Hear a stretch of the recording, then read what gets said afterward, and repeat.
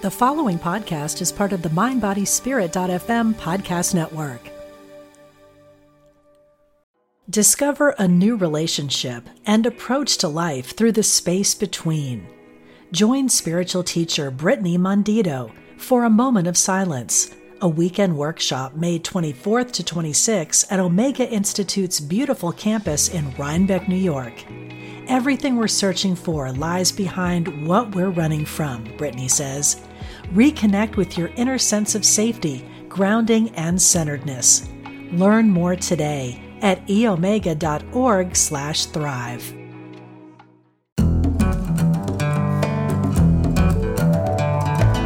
From Spirituality and Health magazine, I'm Rabbi Rami, and this is the Spirituality and Health podcast. Thanks for joining us. Our guest today is Kristoffer Hughes. He is chief of the Anglesey Druid Order, a Mount Hyams scholar, and a member of the Order of Bards, Ovates, and Druids. He's a best-selling author of a number of books, including The Book of Celtic Magic. He's the creator of the Celtic Tarot, and his newest book is The Book of Druidry, a complete introduction to the magic and wisdom of the Celtic mysteries. His interview with Stephen Kiesling is entitled Awakening to the Wisdom of the Oak, and it appears in the July-August 2023 issue of Spirituality and Health magazine. Kristoffer Hughes, welcome to the Spirituality and Health podcast. Thank you very much. It's a joy to be here. That biography sounds really impressive, and I'm sitting here thinking, gosh, are they talking about me? Well, I hope so. Because I looked you up, and that's what I found. So hopefully this stuff is still accurate. So, in the Book of Druidry, the book itself is really a book-length answer to two questions. What is Druidry and who's a Druid? So we have to start somewhere, and that seemed like the obvious place to start. And I realize, we've got 20 minutes, half an hour to do this in, and I've got a zillion other questions. So as concisely as possible, help our listeners understand, and me, what is Druidry and who is a Druid? So it's exactly that. So my book kind of starts with the question of what is a Druid, but also what is the point of a Druid? Why would somebody want to identify themselves as a Druid? So essentially, a Druid is a person who perceives the world as a place that is inherently alive through an animistic principle.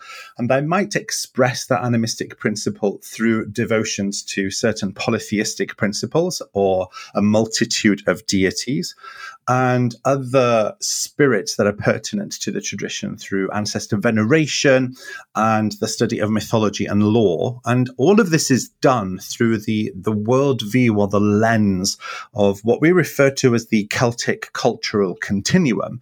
So on one hand, it's a cultural continuum that expresses a wisdom tradition that is part of the Celtic culture from the early times of the Iron Age all the way through the Middle Ages and into the present. But it's also important to consider that Celtic is not a bloodline. It's not a genetic thing. It's a cultural stream. So anyone can identify with elements of that culture by immersing themselves in either the lands of the Celts or in the language of the Celts. And, when I'm a modern day Celt, I'm a Welsh person that lives in a Celtic worldview within a Celtic culture. And of course, language is one of the primary carriers of culture. So a Druid is essentially somebody who perceives the world in that manner, but also expresses a wisdom. So essentially, Druidry is a wisdom tradition, and that is captured beautifully, I think, in the title Druid, which means to know the oak or to be oak wise. So I always consider that a Druid is somebody who strives not only for the best version of wisdom that they can find within themselves, but also somebody who disseminates that wisdom to improve the quality of the world and the communities around them. And it's really difficult to put in a nutshell because obviously I write books about these things, but in as brief a nutshell as I can place it, I would say that that's about the picture you would get of what a druid is today, somebody who strives to be oak wise. And what I love about the fact that the word druid means to know the oak is that the implication is that our primary teachers are trees. And I find that deeply romantic, beautiful, and profound all at the same time. Well, so did I when I started reading the book, and I want to come to this powerful proverb that you used to open the book. But before I do that, I want to ask you about the oak in particular. What's the connection to, Druid culture, but maybe Celtic culture in general, to the oak in particular?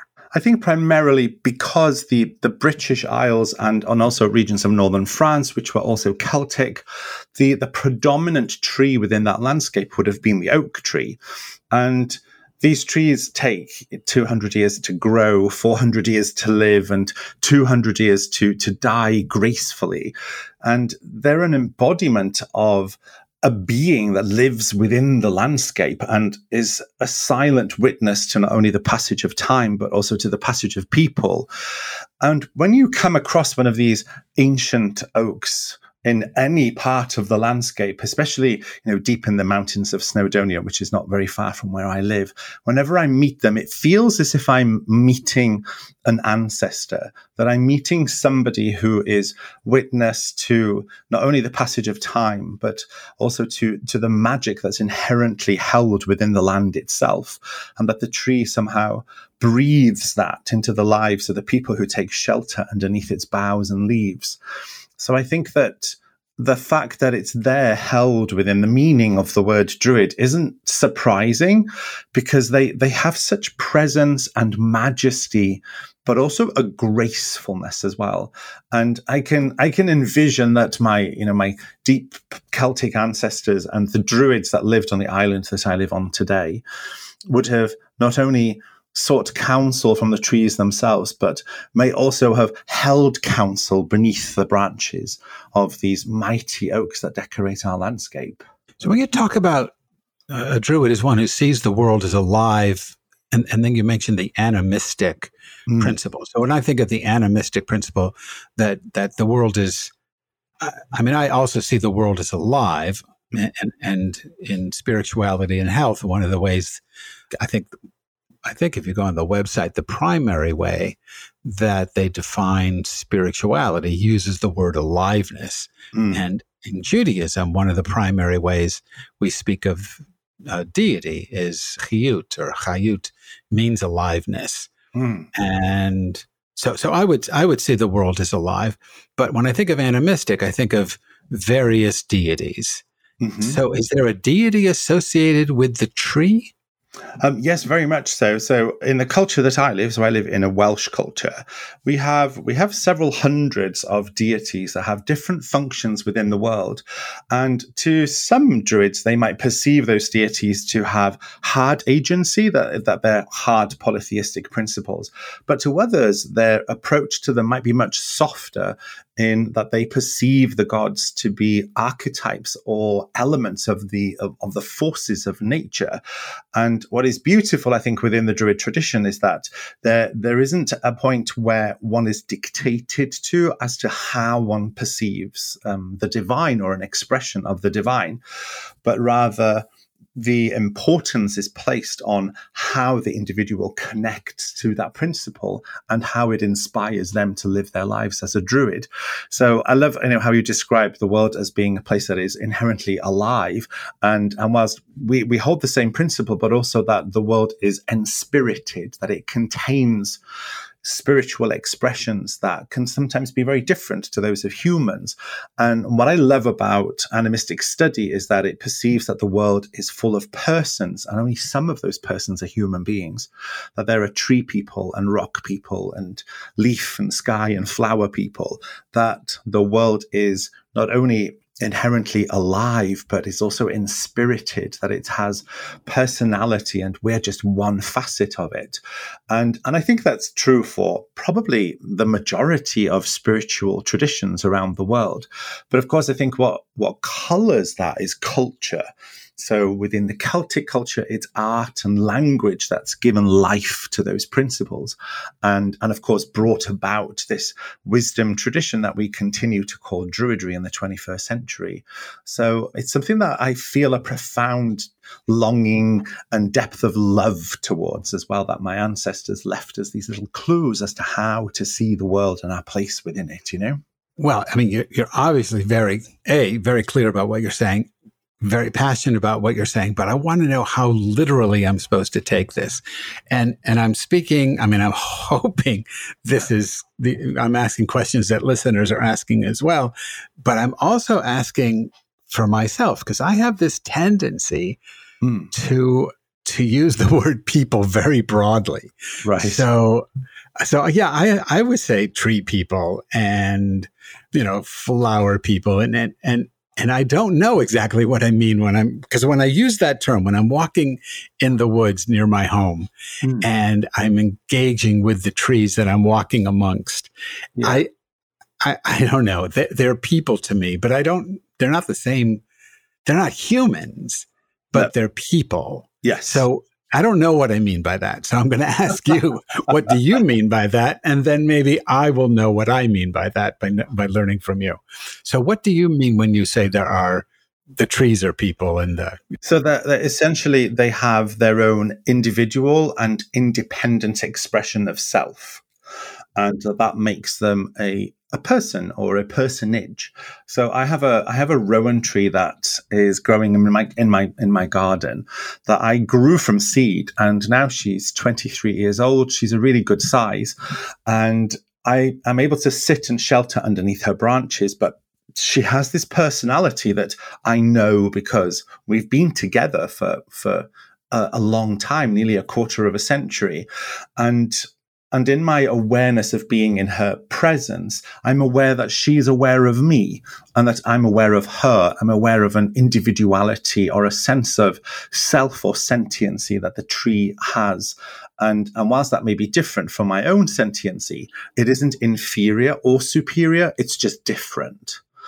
And I love that I can be in relationship with something that isn't human. And the fact that it's a tree, of course, makes it super druidy. Right. So I don't know if you've read this, and I don't know if anyone who's listening has read this, but I would suggest to anybody, whether you've read it, and I'm going to suggest you reread it, or if you haven't read it, you go check it out. But decades and decades ago, Martin Buber, a major Jewish philosopher, wrote a very, very small book called I and Thou, Ich und Du in German, but the English translation is I and Thou. And in that book, he's got this short, I don't know if you'd call it a poem or a guided meditation, or it's his mystical encounter with a tree. Right. And he calls it I Encounter a Tree. And in that piece of poetry, he talks about his, he said, I'm paraphrasing, but he says, you could look at the tree as a biological thing. You could look at it scientifically, rationally, blah, blah, blah. But even after you go through all of that, and he doesn't want to negate any of that, he says, it's still what he calls a thou, a being that he can experience as ultimately divine. Yeah, a manifesting in my language, a manifesting of the infinite divine aliveness. That's beautiful. And that you can have this kind of experience with that being. And in that experience, you're both affirmed as manifestings of deity, whatever you want to call it. And in that experience, only compassion and justice. There's only room for compassion and justice. You can't chop it down. You can't abuse the other.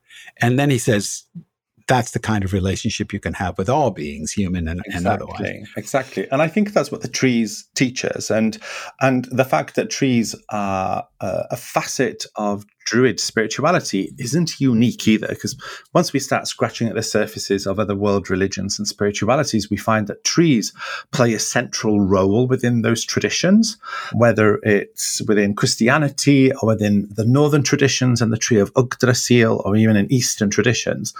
And we have a proverb in Wales, which I write about in my book, which is, in Welsh, it is dod yn ôl at fy nghoed, which means to come back to my trees.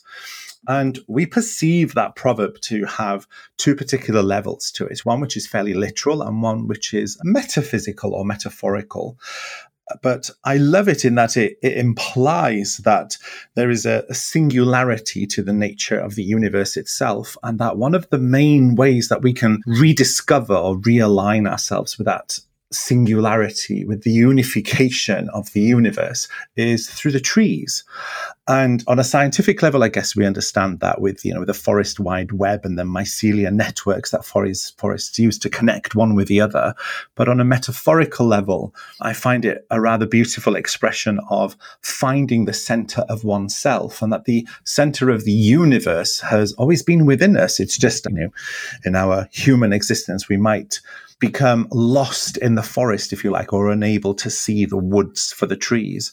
And that somewhere within us, there is a place in which we can access the world tree, or the tree of life, or coeden y bydoedd, we would call it in the Welsh language.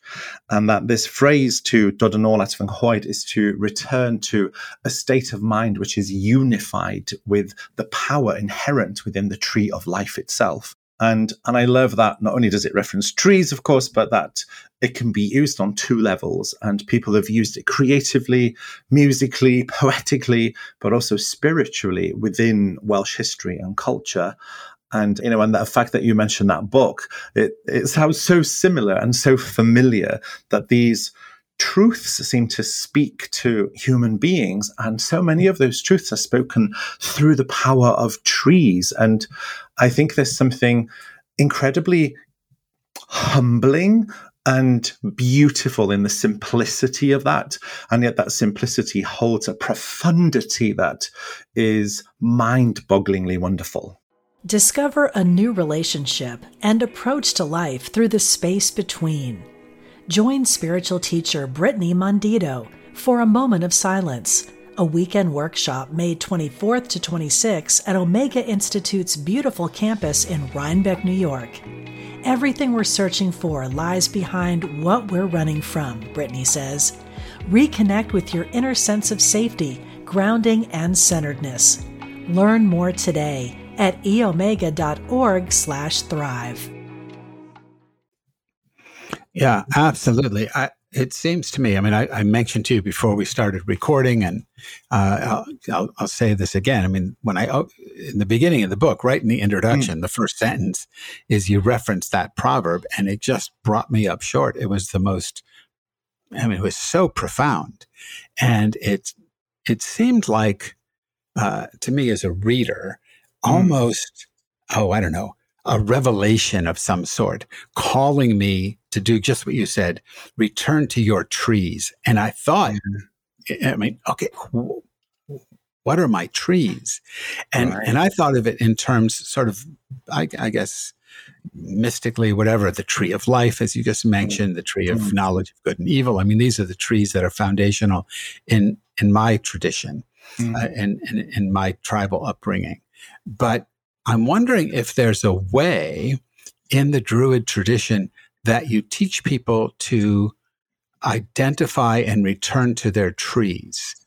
Yes, very much so. So the Anglesey Druid Order in particular, and I think the majority of Druid traditions, can be identified as somewhat mythocentric. And I guess that can be a truism as well for the majority of spiritualities and religions, that myth plays an important role.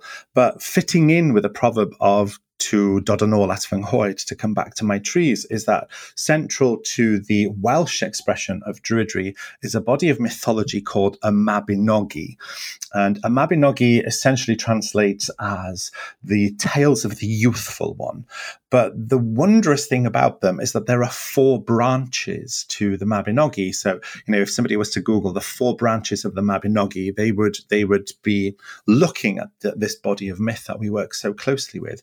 But what's interesting about it is that they're described as branches of the same tree, and that mythology enables a person to be able to connect with a mythological landscape of themselves.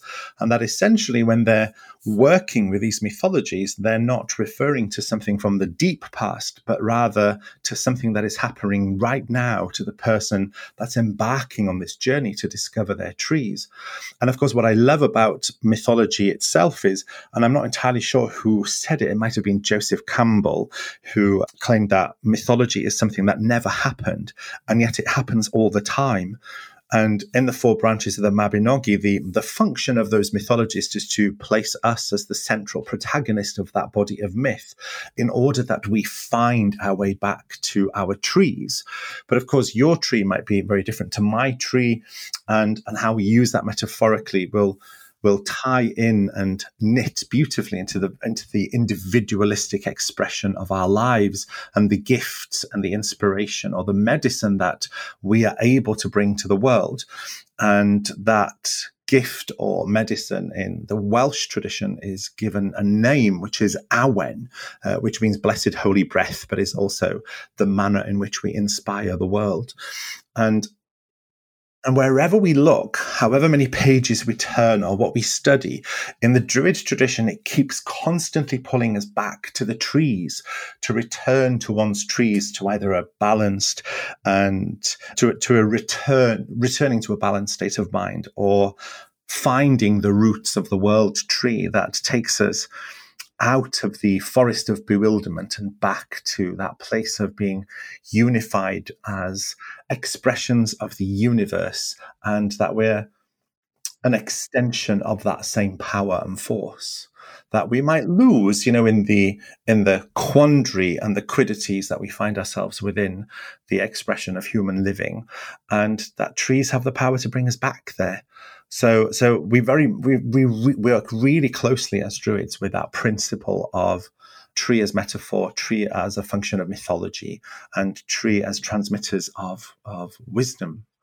And it's just absolutely lovely. So let me see if I can get a little bit more, I don't know if the word is practical or granular.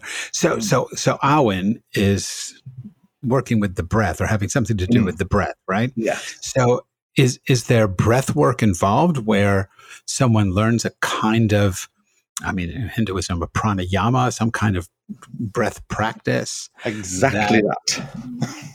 Okay. Can you give us some sense of what that is? Yes, sure. So essentially, we have an entire tradition in Wales that, in the literal sense, is 1,200 years old, and it's called a traddodiad barddol Cymraeg, or the Welsh bardic tradition.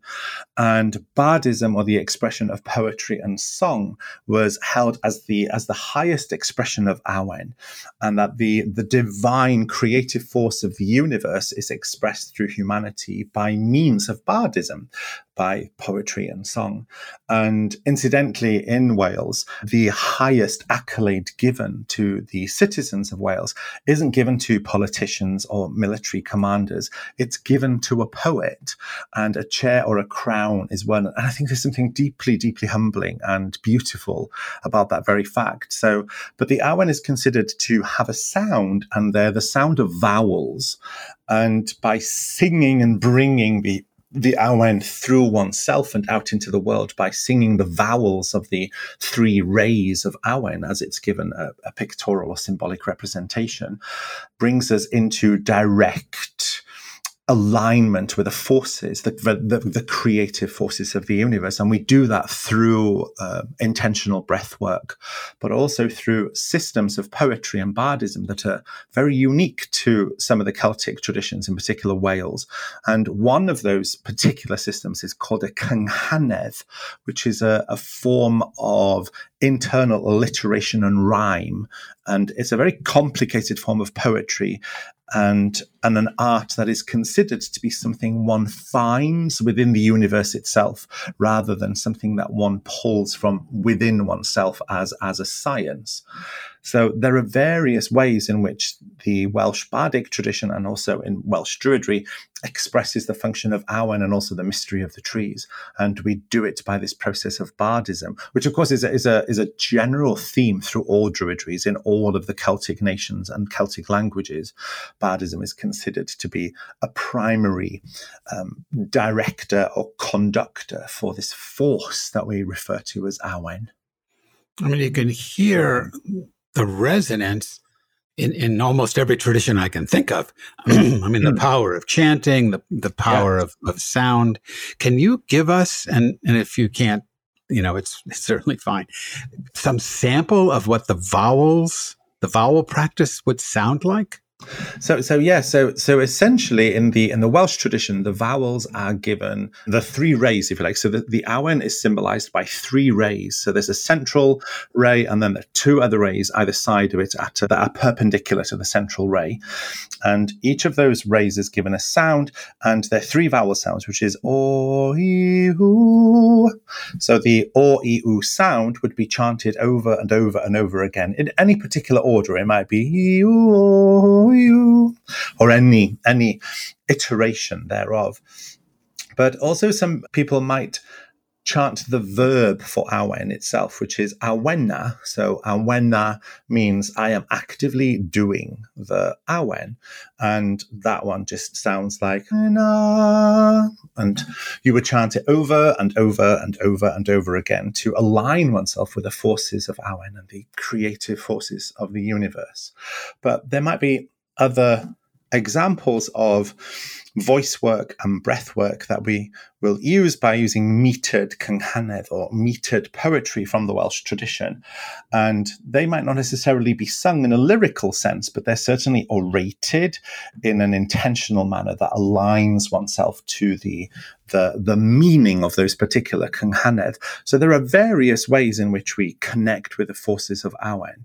And we consider that, appropriate offerings for certain sacred sites and sacred places, the most appropriate is your voice, is to sing to those particular places. And so, it's a very important function of the Druid tradition, voice work, poetry, and the expression thereof.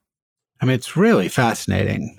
I mean, you can see, and this probably isn't news to most people who are listening, but I mean, Druidry comes from human beings, as does Buddhism, Hinduism, Judaism, Islam, Christianity. I mean, they all come from human beings. So they're all going to have the same universal elements. We all breathe, so we're all going to be using breath. We all use sound. We all use song because human beings sing. I mean, just to throw out something sort of extraneous, I suppose. The word Israel in Hebrew, Yisrael, most people, because of the story from which it comes in the book of Genesis, understand Yisrael to mean one who wrestles, Yisra, with God, El. But in the Kabbalistic mystical tradition, you can understand it as Yashir El, same spelling, just different vowelization. And that means one who sings the divine. Oh, wow. That's beautiful.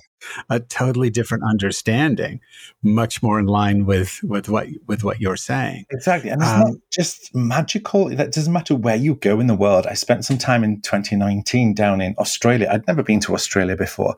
I had the incredible opportunity to meet some Indigenous people from Australia.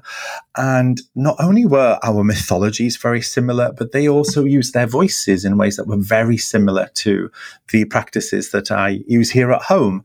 And yet we're 11,000 miles apart, continents and worlds apart. And yet there's always a commonality that I find, doesn't matter where you go in the world, there's always something that will unify us. And that might be a tree, it might be a song, or it might just be a vision or a dream that we all share. And the collective. Yes, but there's so much to unite us than there is to tear us apart. So, Kristoffer, I am cognizant of the time, and I know we're coming up on the end, but I'm going to just push it anyway, if it's okay with you, because I want us, we've done a pretty good job exploring the Druid aspect, but you also have this interest in tarot cards, and you've published 2 tarot decks. Yes. And I just can't let you go without having you explain a little bit about that. You have the Celtic tarot, which feeds into the Druid thing, and then the Yuletide tarot, which I guess is something different. But talk to us a little bit about the connection with your connection with tarot, why you went that way, why a tarot deck, and why a new tarot deck, a Celtic tarot deck, and how you use it. Because you use, to tie it back to trees, you use what you call the tree of life spread. So it's all connected. So tell us about your connection with tarot. Yes, very much so. And because I live in a country where Druidry is endemic. We have not only a spiritual form of Druidry here, we also have a cultural expression of Druidry here in Wales. And it's something that people are very, very familiar with. But I also received what I call a moment of wild awakening, where in the maelstrom of my teenage hormonal years, I came across a deck of tarot cards in a secondhand bookshop. I had no idea what they were. And I remember sitting in a little den that myself and my friends had built near the coast where I lived here on Anglesey. And it was pouring with rain. And I found myself alone looking through this storehouse of images. And I didn't know what they were, but I knew at that point that there was something in the world that up until that point I'd been unfamiliar with and unaware of, and that these cards had somehow opened a door onto a reality that I didn't know even existed.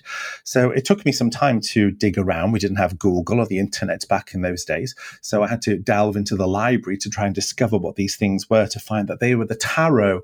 And of course, the tarot has always had has developed an association with a Kabbalistic tree of life. And again, it comes back to the trees. And so they seemed to act as a doorway that opened myself to other realities and other potentialities that were hidden within that which was apparent. So I've always considered that they were the things that opened those doors for me. And because of that moment of wild awakening, I've always felt a deep gratitude to the tarot for being the keys that enabled me to become the druid that I am today. And even though one might think, oh, it's a completely different system, or it's not related to druidry, it still comes back to this notion of trees.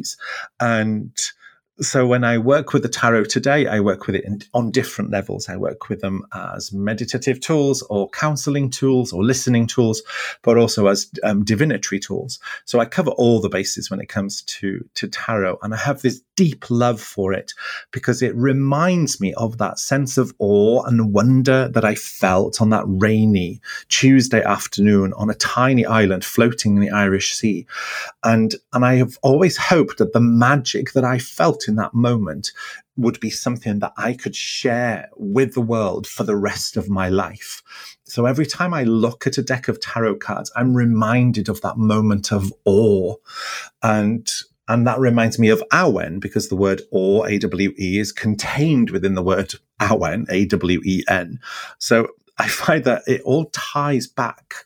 It's this beautiful flood of inspiration and influence that I received, that I was gifted as a young boy to the druid that I am today. So more than anything, I'm grateful to them for having offered me keys to unlock the doors that led me to return to my trees. Well, we're grateful to them also because they did that, and to you for giving us this wonderful gift of the books, but also the challenge to return to our trees. Just so powerful. Thank you. Our guest today, Kristoffer Hughes, is the author of the Book of Druidry, a complete introduction to the magic and wisdom of the Celtic mysteries. His interview with Stephen Kiesling is entitled Awakening to the Wisdom of the Oak, and it appears in the July-August 2023 issue of Spirituality and Health magazine. You can learn more about Kristoffer's work at Anglesey Druid Order, all one word, angleseydruidorder.co.uk.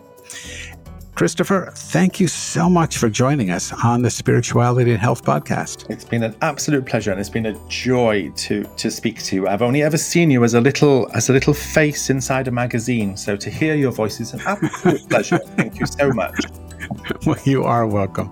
Spirituality and Health podcast is produced by Ezra Baker Trupiano, and our executive producer is Zach Avery. If you enjoyed this podcast, please leave us a 5-star rating on your podcast app.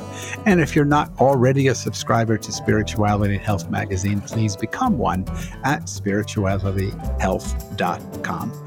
From everyone at Spirituality and Health magazine, we thank you for your support.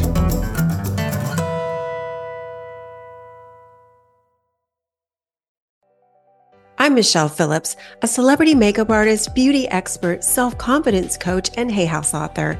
My podcast, Beauty and Beyond, is the place for women navigating the challenges of the aging process. Listen in for my professional advice as well as my expert guests as we share valuable tips, practical tools, and empowering resources to help you not only look amazing, but also live an amazing life. Part of the MindBodySpirit.fm podcast network and available wherever you get your podcasts.